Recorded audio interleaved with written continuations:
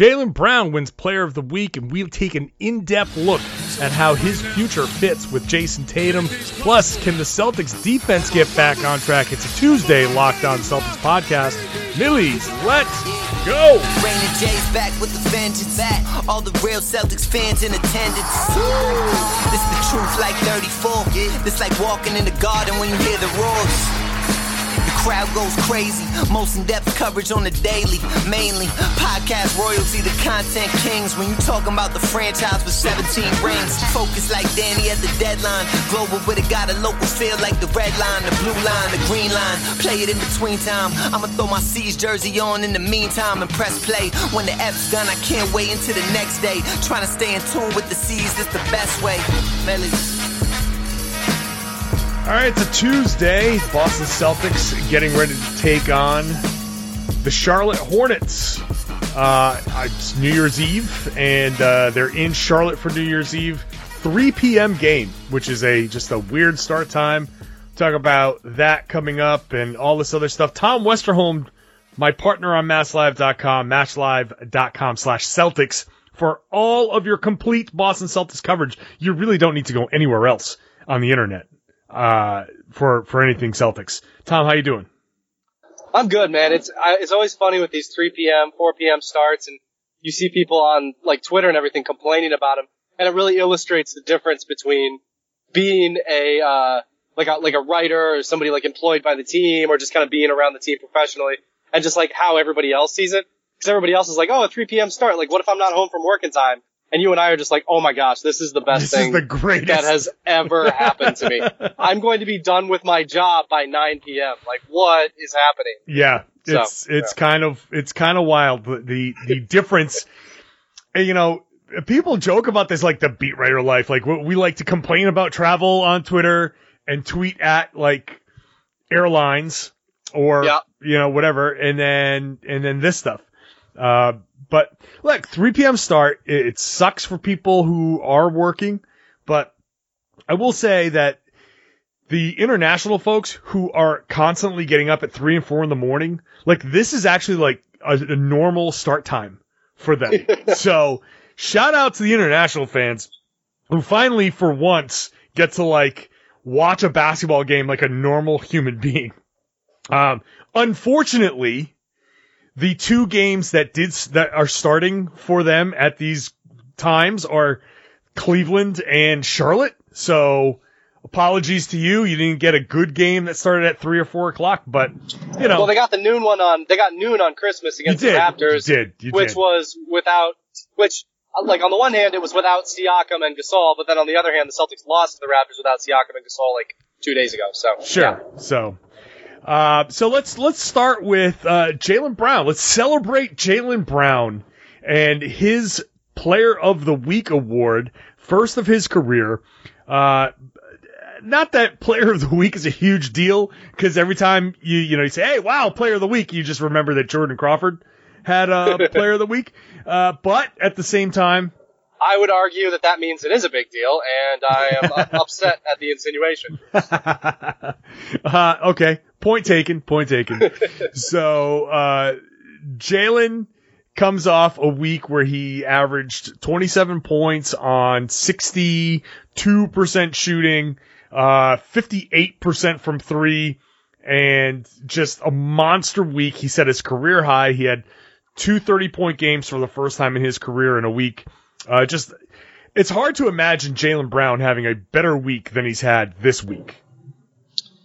Yeah, for sure. And I mean, I think it's been emblematic of all of the things that he has improved so much on, and we've talked about a million times. I mean, he's bringing it pretty consistently. Obviously, he had a bad game against Toronto, but it was one of the things that, when I asked Daniel Tice what has felt different this year about Jason and Jaylen, and he just said consistency. Like this, every once in a while you would see, Jaylen or Tatum like go off, and you'd be like, oh wow, like this is like a real glimpse into what they could be down the road. But like now they're like both averaging 20 points a game. Like that, this is kind of who they are now. And I mean, I think that's been what's been most interesting about this is just like, yeah, like Jaylen had like a great week. He's, Eastern Conference Player of the Week, all that. But, this is just kind of who he is now, and that's pretty impressive. Yeah, I mean, maybe not quite this level, but to the 20-point consistent thing. Sure, absolutely, and I think it speaks to a lot of the Celtics construction. I mean, I brought this up on yesterday's podcast, but him and Jason Tatum working together, and the importance of Tatum being able to create his own shot and Jalen being able to play off of him and kind of handle some of when Tatum gets blitzed, you can get it to Jalen. But meanwhile, because Jalen can do that means you blitz Tatum even less. So that means he goes and can do more on his own. So it's like a circle. Like when one guy gets too hot, you're like, well, we can't help off of him. So then Jalen will have like that 17-point game. But then all of a sudden you're not doubling Jason Tatum anymore. Like, oh, now it's Jason Tatum's turn because he's got single coverage so often. So it's a nice dynamic, but it raises the question now of, like, you mentioned consistency, but what's the level? What's this year's level? Is it 20 points per game type of, where Jalen gets 30 one game and 15 the next, and we're just the average is gonna be somewhere in the middle? Do you think that's kind of what we can expect from them this year?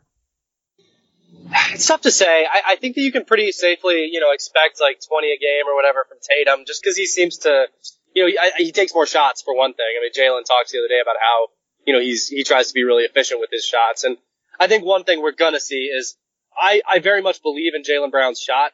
I don't think that he is the 44, 45% 3-point shooter that he's been in the month of December. I think that's going to probably level out a little bit. So, we'll probably see a little bit of a drop off in his efficiency there.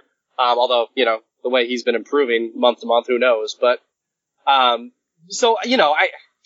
yes, to answer your question, probably. I think he'll probably vacillate somewhere between, 15 and 25, and it'll depend on, maybe his 15-point night. You might see, maybe that's the night that Kemba gets, 34 or whatever. Like, it's just, like you said, it's kind of how this team is constructed. They're constructed to hurt you in a lot of different ways. And within those ways, they make, each one of their tools makes their other tools sharper. Every time Gordon Hayward, gets into that mid-range and gets that little turnaround that he's so good at, that puts pressure on the defense that then opens things up the next time Jalen's in the corner and hits a, corner three. That's just kind of how this team works, I think. Yeah, I mean, I think that's going to be the way things go myself. But now my question off of that in something I've been struggling to try to figure out, and it comes to the human nature part of this. Like, I can sit here and make the argument like I just laid out to you, saying, well, Jalen gets this and this coverage and Tatum gets this coverage and, Kemba, whatever. Like, defenses will react to whomever is hot and the offense will go accordingly. Yeah. Now, the human nature element will come into play either at some point this year, or maybe it waits till next year. But are these guys going to be happy doing it like this? Is this going to be something that everybody's cool with? Or at some point does somebody say on a night where he doesn't have it, screw it, I'm going for mine, even though I'm not feeling it, because I need to go for mine tonight? Or do these guys have this kind of patience all year long like they've had, where one of them says, you know what, it's not falling for me, they're defending me a certain way, I'm just going to pass, and even if I'm just getting hockey assists tonight, so be it, my time will come in the next game or two, and everything will even out. Like, I don't know where that next... Is there a shoe to drop somewhere? Sure. So it's a good question. I think that's not as likely. So here's why I don't think that's going to happen this year. One, I think Kemba, Jalen, and Jason are all going to make the All-Star team. There's enough momentum behind the three of them. There's, the competition isn't, there's a lot of good players in the East, but the competition for to get those three spots, especially if they manage to hover in this 2 to 3 range in the, in the standings, in the East, I think all three of them are going to make the All-Star team. Kemba, I don't think the Celtics need to worry about Kemba at all. I think he's just happy, He's just happy getting his buckets when needed. He's happy facilitating when the teams are, going to blitz him or whatever. Like, it's fine. He's good. The other two, neither of them has made an all-star team yet. So as long as they make the all-star team, and as long as they sort of, get this accolade that they've been, that they haven't had yet, I feel like they both will be pretty happy. Like, okay, like now I've reached this rung in my, in my career, and, let's see where this season takes us, type of thing. Like, let's see if we, can get through the Eastern Conference Finals. Let's see if we can get to the Eastern Conference Finals. Like, let's see what happens now. Now, I think next season it is a worthwhile question because, okay, so now they both made an all-star team. Now the pressure's on them to make a second one. Now the pressure's on Tatum to, maybe compete for, like all-NBA third team or whatever it is. Like, whatever these guys' goals are, I think that for both of them, kind of the next one is, obviously their goal is winning. And I think both of them would say that, and I think both of them would mean it. But I think their next individual goal is all-star team. And that makes a lot of sense. And they're both on track to make it. So I think they'll be pretty happy this year. Going forward, I think that's where your question is more interesting. And it's something the Celtics may have to grapple with in the future. But for right now, I do think that this season will be pretty peaceful that way. Just because I think that they are on track to accomplish what I assume they're trying to accomplish right now. Let's continue this. We're going to take a break and continue this conversation because there are a lot more elements to this. And I didn't anticipate this conversation going this way. I want to continue it next on the Locked On Celtics podcast.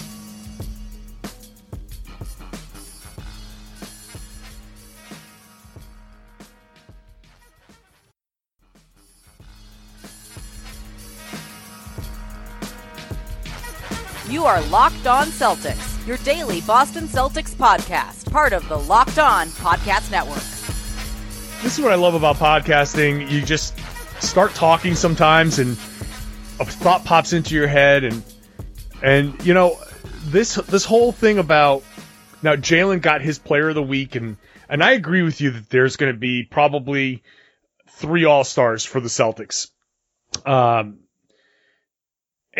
I don't think anything comes of this until next year. But it was very interesting to the line of questioning for Jason Tatum at practice on Monday, which was about his commercials. And he's like joking around like, yeah, I want to be in a movie. And which is funny, but also at the same time, like, I'm sure when you're 22 years old and like you're an awesome basketball player and a little bit of this endorsement money starts rolling in, you're like, yeah, I like this. Put me in a commercial. Like, I get, like, fans will watch TV and see this dude in a commercial and be like, oh man, you should be focusing on basketball, man. What are you doing commercials? Why do you want to be in a movie, man? That's how those fans talk. But that's how they tweet too. Yes, that's how it sounds like when they tweet. But I tell you what, if I was 22 years old and as good as Jalen or Jason, and people are like, hey, you want to do a commercial for this bank? I'd be like, shit, yeah, I want to do a commercial for your bank. Of course I want to do a commercial. You want to put me in a movie? Hell yeah, I want to be in a movie. That's awesome. I got a summer. I got time. Like, I'll do a movie. These guys, they have an off day where you go in, you lift your weights, you do whatever, and then you got like 8 hours afterwards to just, yeah, well, let's take 2-3 hours and shoot a commercial or part of a commercial. Like, that's all cool, but the more that happens, the more like you want to be in more commercials, or like you start to feel like, yeah, man, I'm the man. And is there jealousy? But Jalen doesn't have any commercials yet. I haven't seen a Rakuten commercial with Jaylen Brown. Where are Jaylen Brown's commercials? Is that coming? Like, is there jealousy that's going to start happening? I'm not sure. Which, by the way, I'm not trying to say that Jalen should be jealous.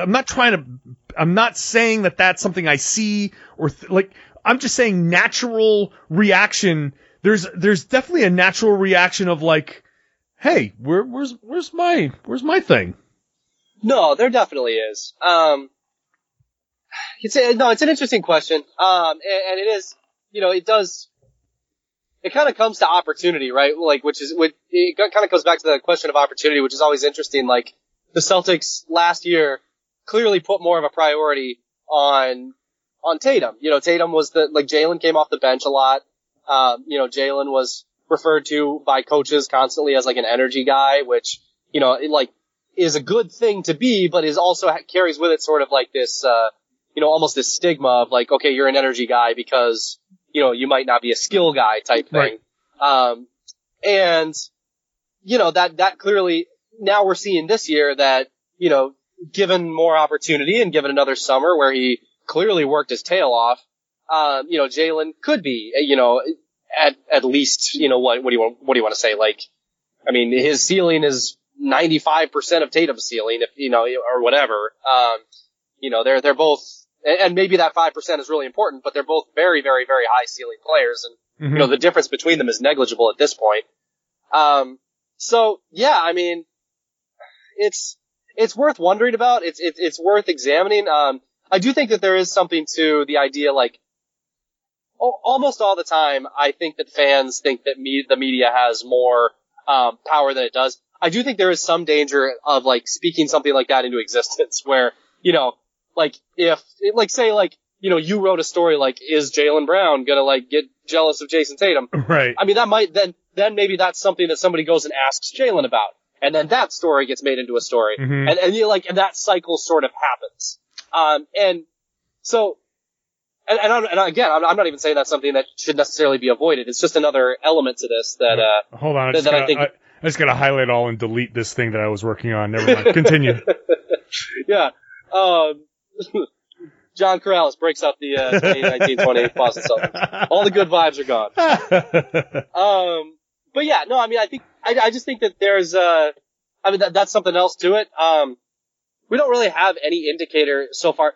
Because the other thing, Jalen hasn't had a lot of endorsements, but what he has had are, like, the thing that seems to matter to him is, like, he gets to make an appearance at MIT. Yes. He gets to speak at Harvard. He gets to do all this stuff. And, you know, it might not pay the same way that a Jordan Brand, endorsement would, or, you know, whatever Tatum ends up with down the line. But, it does seem to be something that really matters to him. So, you know, I think that's probably important as well. That was going to be my point, my counterpoint to my own point.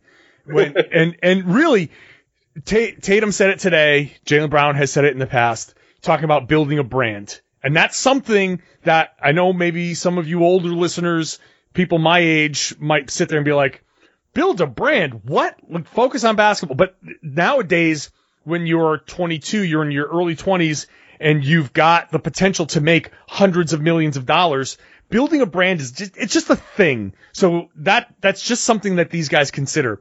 Tatum is building a brand. Like, this is all part of his own brand building. Jaylen Brown is marketing himself as this type of guy. He is a smart guy. He's a thinking kind of guy. He is, like, there's a reason why he's doing all of these things, like you said. The other thing, by the way, to throw some more water and show, I'm not saying that there should be or there is jealousy. Jason Tatum has had an agent all this time, and part of an agent's job is to go search out these opportunities, whereas Jaylen Brown has not had an agent, and he didn't have an outside person searching for endorsement opportunities. So that's a very good point. It's not, yep.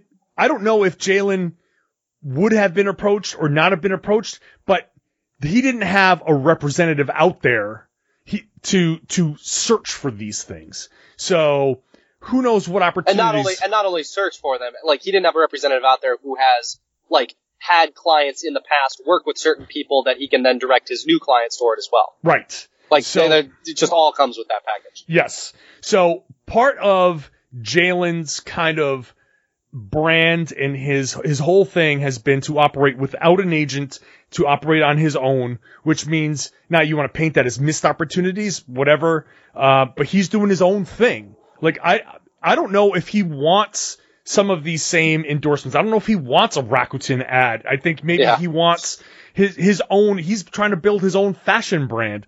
Like, the way he makes his money is to build his own thing. You know, maybe someday he pulls what Spencer Dinwiddie did and makes his own shoe and does something. Like, he's just on a different level. And it goes back to the stuff that's on the floor. Jalen and Jason together are similar in so many ways, but so different in a lot of ways that they complement each other. So while the human nature of the jealousy and this and that and where's my thing could come into play with some people, I don't think that Jalen has crafted himself, his career, his mindset towards that type of thing. I feel like off the court, he's just doing his own thing. And if Tatum gets whatever deal, congratulations. Hey, dinner's on you next time because you got a Rakuten deal, so you can afford it. How about that? So I think it's going to be cool. One thing that really has stood out to me about this year's Celtics is the way everything has come together kind of nicely, that Hayward and Kemba are the two right vets in the right situation to be around these two guys, that they're willing to do what these two guys need. And these two guys are in the right situation with each other, that they play off of each other so well, that they're not so similar that they're stepping on each other, but they're similar enough where you can see how they work well together. So I think this year, this is all good. I wouldn't expect anything to kind of disrupt things this year. Yeah, and to your point, I think that in, setting Kyrie completely aside, I think Kemba is a better vet for these guys even than Horford is. Like, both Kemba and Horford are willing to defer, are like great guys, great locker room guys, all that. But Kemba is more of like a charismatic personality too, I think. Sure. And I think it's good to have that kind of person, like somebody who is a charismatic guy, who is a leader, but who is also, he's like a leader who understands how important it is. He relates to them better. Yeah, I think so. And I think he understands like how important it is to defer to them at times, and how important it is to take over when he needs to take over and all that. Not that Horford didn't, just like something about Kemba's personality just feels better in terms of veteran leadership for these two future veteran leaders, at this point in their career. Yeah, I completely agree. Kemba knows, and it goes back to kind of what I was saying about him being in the right situation, coming off of all those years in Charlotte, where he's just like, thank God I don't have to do this all the time, but I can when I need to.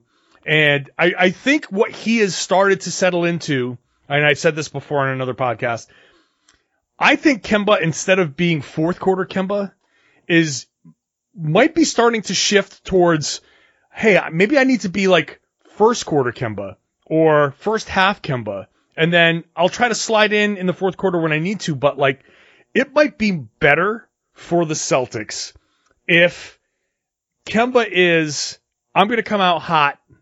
I'm going to come out going for mine. And once everybody starts to pay attention to me, then these other guys can really start going off. And they're going to be the ones that close this out. I'm going to let these guys be the guys that really carry us through the second, third, and fourth quarters, and I'll swoop in if I need to. But I'll do enough where I can get like 20 in the first half and 10 in the second, and then have my big scoring night. So that's kind of how I've seen things shift a little bit, which just goes into the whole thing that you were saying. Like, he fits, he knows what these guys need. He's kind of willing to step back, but do just enough to kind of make it all work. Yep. No disagreements here. Yeah. Let's take a break because the Celtics we talked a little bit about X's and O's and their defensive slippage. We'll talk about that when we come back on the Locked On Celtics podcast.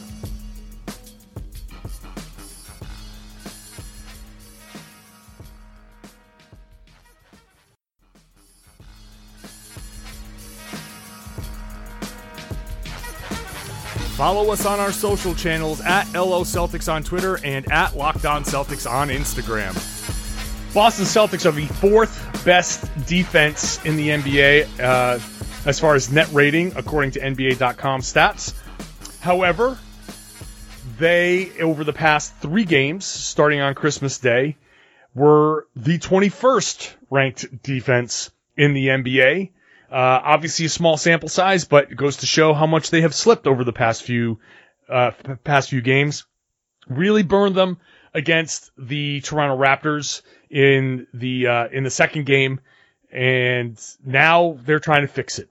And today, Monday at practice, Celtics talk about fixing that slippage, kind of getting back on the same page. And the one thing I asked Brad about the margin for error, and he didn't really kind of play along, but my point is the way these guys play defense, the way the Celtics play is guard heavy, the emphasis on the guards.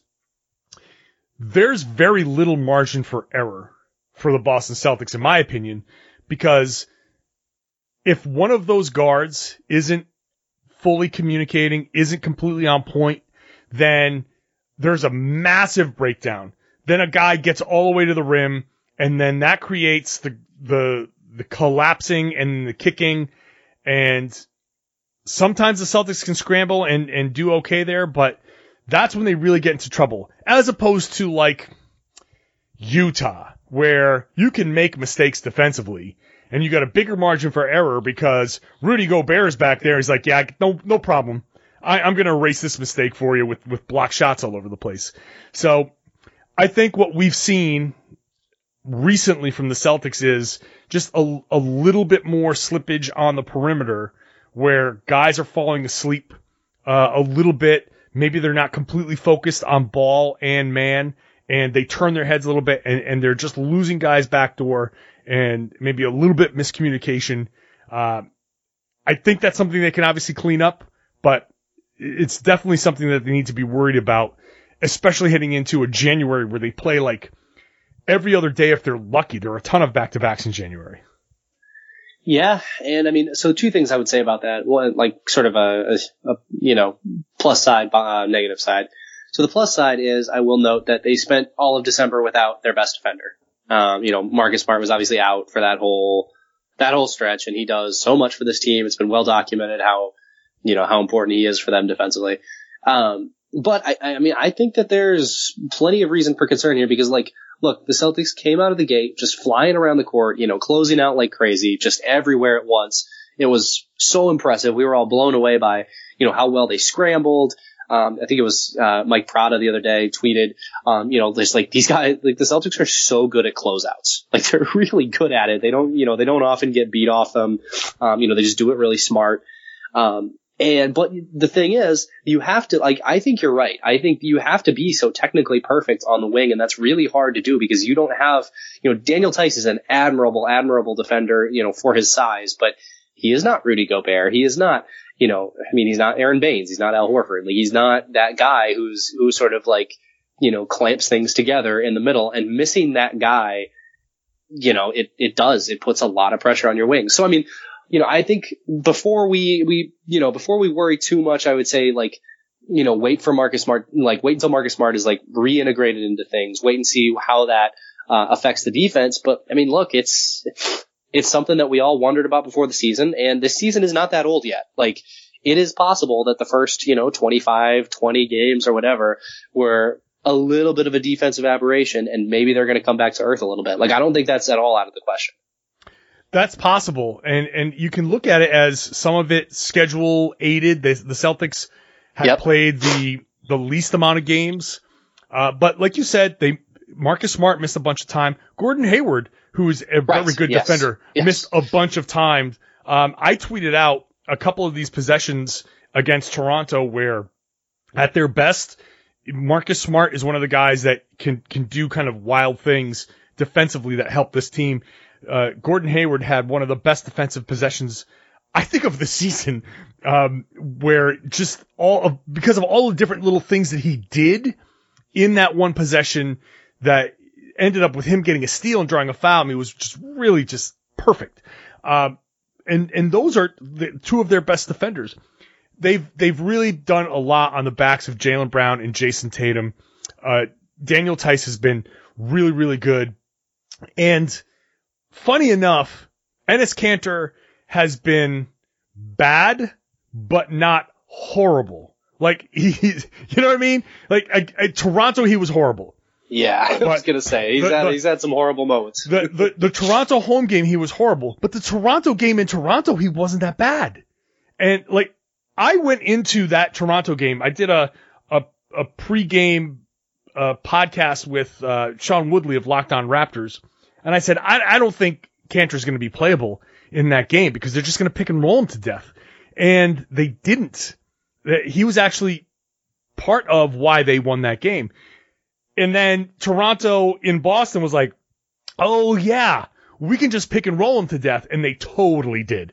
So, but Kanter still, the teams haven't been pick and rolling them to complete death. And so whatever, the whole point is that as Kanter can be such a negative on defense, but he hasn't been, generally speaking. He's been but Kanter being is like, whoa, that's amazing. So I guess the low expectations, right? But you look at what's coming up, and I don't know if the Celtics can survive quite the same way that they did in the first couple of months. The saving grace is that the level of competition, even though there are a ton of games, the level of competition that they're going to face, they might be able to get away with it. In January, the playoff teams that they'll face in all of the games that they play, Philly, and that's not till the 9th, Milwaukee a week later, and then the Lakers and Orlando in the week after that, and then Miami the week after that. So it's like, even though they play 3 or 4 games a week, in each week, there's only one week where they play 2 playoff teams. So they might, even though they're playing a lot, they might be able to get away with it a little bit more against lesser competition. So I don't even know what my point is there, other than they're going to have everybody back. And I guess the point is, if they can stay healthy and they run Marcus Smart and Gordon Hayward out there their regular minutes, they might be able to get back to the number 2 defense in the league if they can really put the clamps down on Atlanta and Chicago and Washington and New Orleans. Like, right. You know, but those are all potent offensive teams. Like, Atlanta can score points. Chicago can score points. I don't know if they're going to have Trae Young by the time because I know he's hurt. But, like, these teams can still score points. The Celtics are going to have to play some defense. Otherwise, they're going to be in trouble. Yeah, or if they're not in trouble, their numbers will still suffer a bit. Yeah, I mean, you're right. But kind of, it's interesting to look at it from that perspective, because at that point, I think it was on the Hoop Collective. They were talking about whether Boston's defense was a little bit smoke and mirrors. And if that's the way that you're measuring it, like, let's say maybe Trae Young doesn't play and you shut down the Hawks, and, you manage to stifle the Bulls, but then the Lakers come in and they drop 120 points on you. Like, at that point, that's kind of what they're talking about with the smoke and mirrors, right? Because at that point, you're looking at the bad team, and, you're shutting them down, but the good team, if you don't shut them down, I mean, that's the type of team that you care about. Like, that's the playoff team that you're going to be facing, Sure. Like maybe after the second round of the Eastern Conference, playoffs. So, I think, and I'm not saying that that's what's going to happen. I do think that, this team has really, they've suffered from missing bodies. It's been really hard. And I think that probably has translated to some, maybe they haven't been paying as much attention like the way they should be. Their, defense has slipped a little bit. All of that I think is true. And, one of the things that Brad has talked a lot about is that the transition defense has been really bad. And all the players agree with that too. And like Kemba said the other day, like, there's no skill to transition defense. It's just running really fast and being back. So, if they can get back to that stuff, that will make a big difference. And that's the type of thing that Marcus Smart really helps with. So, I do think that they're going to be okay, but I think that even though I think they're going to be okay, I think that it is very much something to monitor and not something to just sort of write off and say, oh, well, they were missing these guys. Sure, they were, but they were also, supposed to be a worse defensive team this year, just from their personnel. And I don't think that we've seen enough quite yet to completely write off that possibility. And I'm not saying that's what's going to happen. I'm just saying we can't write off that possibility yet. The biggest thing I think for the Celtics defense is can they keep guys fresh enough to give that effort for the rest of the season? Yeah. And if they're trying to limit minutes and keep them guys to like 32, 33 minutes, can the guys who are coming in play defense well enough to minimize the damage? And that's when you get into your Romeo Langfords, and Romeo playing pretty solid defense when he's been in there, even though he's not known for that. Grant Williams learning how to defend the perimeter, switch onto guards. We've seen him switch onto guards and not get burned, where in the beginning of the season, he was getting burned. So, like, can these guys continue to do these things? Can Semi Ojeleye come in and give you 15 good defensive minutes? If that can happen, then I think the Celtics are going to be all right. Everybody talks about the Celtics' need for a big. And if they need a big, it's not to defend post-ups. I'm not ever really worried about post-ups. I don't want to sound like Rick Carlisle, but like, for real, I don't care if Embiid is posting somebody up, as long as it's not posting up Kemba Walker and it's a guaranteed bucket every time. If he has to work hard for it, then great. Let him punch himself out working in the post. Eventually that'll pay off in the fourth quarter, because I just don't trust his conditioning. Where the Celtics need for a big is what I was just talking about. If Daniel Theis is forced to do too much, to cover for too much of defensive lapses, then the Celtics will need a center who's better at that. So really, to me, all the Celtics need to do is try on the perimeter. And if somebody gets burned, because in today's NBA, eventually somebody's going to get burned. Like, you can't, like, that's just going to happen. A guy's going to get by you. You can't touch him. Guys are too talented. They're too talented. The rules, you can't touch them. But, okay, so he gets by you. From there, can the Celtics recover and help Daniel Theis or whomever's back there when Robert Williams comes back, or whoever? Can they help that guy when he goes up to challenge that shot or pick up that guy? Does the guy who got burned go and rotate back and pick up the guy that Daniel Theis just left?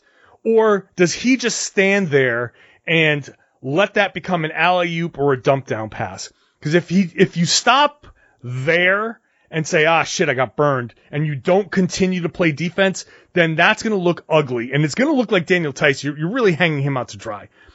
But if Daniel does what a center's supposed to do and like, all right, I'm bailing you out, then you got to help him out and be like, all right, I'm going to dive down, I'm going to pick up this guy, and at least if they dump it in, let's say they're playing, Indy, and they dump it into Sabonis or Miles Turner, well, at least get into his body and make him take a shot that's a little bit challenged, a little bit uncomfortable, and at least with the Celtics' length, one of those guys is probably going to be 6'7", and he can probably get up and challenge that shot. If the Celtics can do that, then ultimately I think they're going to be fine. But if they don't have that effort, it goes back to what I said at the beginning of this segment, they have such a small margin for error that if they don't have that effort, it sucks. But if they do have that effort, it's great. And there's really not much in between. Yeah, I think that's true. I will say one thing about, about your point about post-ups. I think that Embiid is, for the record, I think Embiid is the actual complete exception to this, because I do think that it's possible that he can post you up enough, and he's so good at it to be, to actually be efficient and to be a devastating offense and to really wear you down. But the point is that he is the one sort of exception that the Celtics might face. Like, they've already faced Jokic twice. Like, there's nobody else in the league that can really punish you the way that he can. So anyway, that was just the point I had about that. But that matters because, again, that's a team they might face in the playoffs. So right, and that's really that's a fair point. That might be the biggest point that detractors will make and say that you're gonna have to face Embiid. I guess my only counter to that is I don't trust Embiid to be in good enough shape to bang. Sure. Yeah. In a playoff series. Like, he'll torch you in the first quarter, first half, maybe even first three quarters. But if you can hang in the fourth quarter, I think that's when he starts settling for threes. because he's just too tired to bang down low. And all you got to do is just tire him out. So. Yep. And you know what? If he's banging down low and he's just crushing you on offense, and that means that his defense slips a little bit, like, right. Maybe that's something that you'll deal with, because the Celtics being, sort of a 3-point oriented team, if he's like it's the old math problem. Like, if he's getting 2s in the post and you're getting, a certain amount of 3s on the other end, so eventually it'll work out in your favor. So that's certainly possible too. It's going to be an interesting dynamic to see how that plays out. All right, that's the show. I want to thank everybody for listening. Next up will be the post New Year's Eve extravaganza as the Celtics take on the Hornets at 3:00 in Charlotte.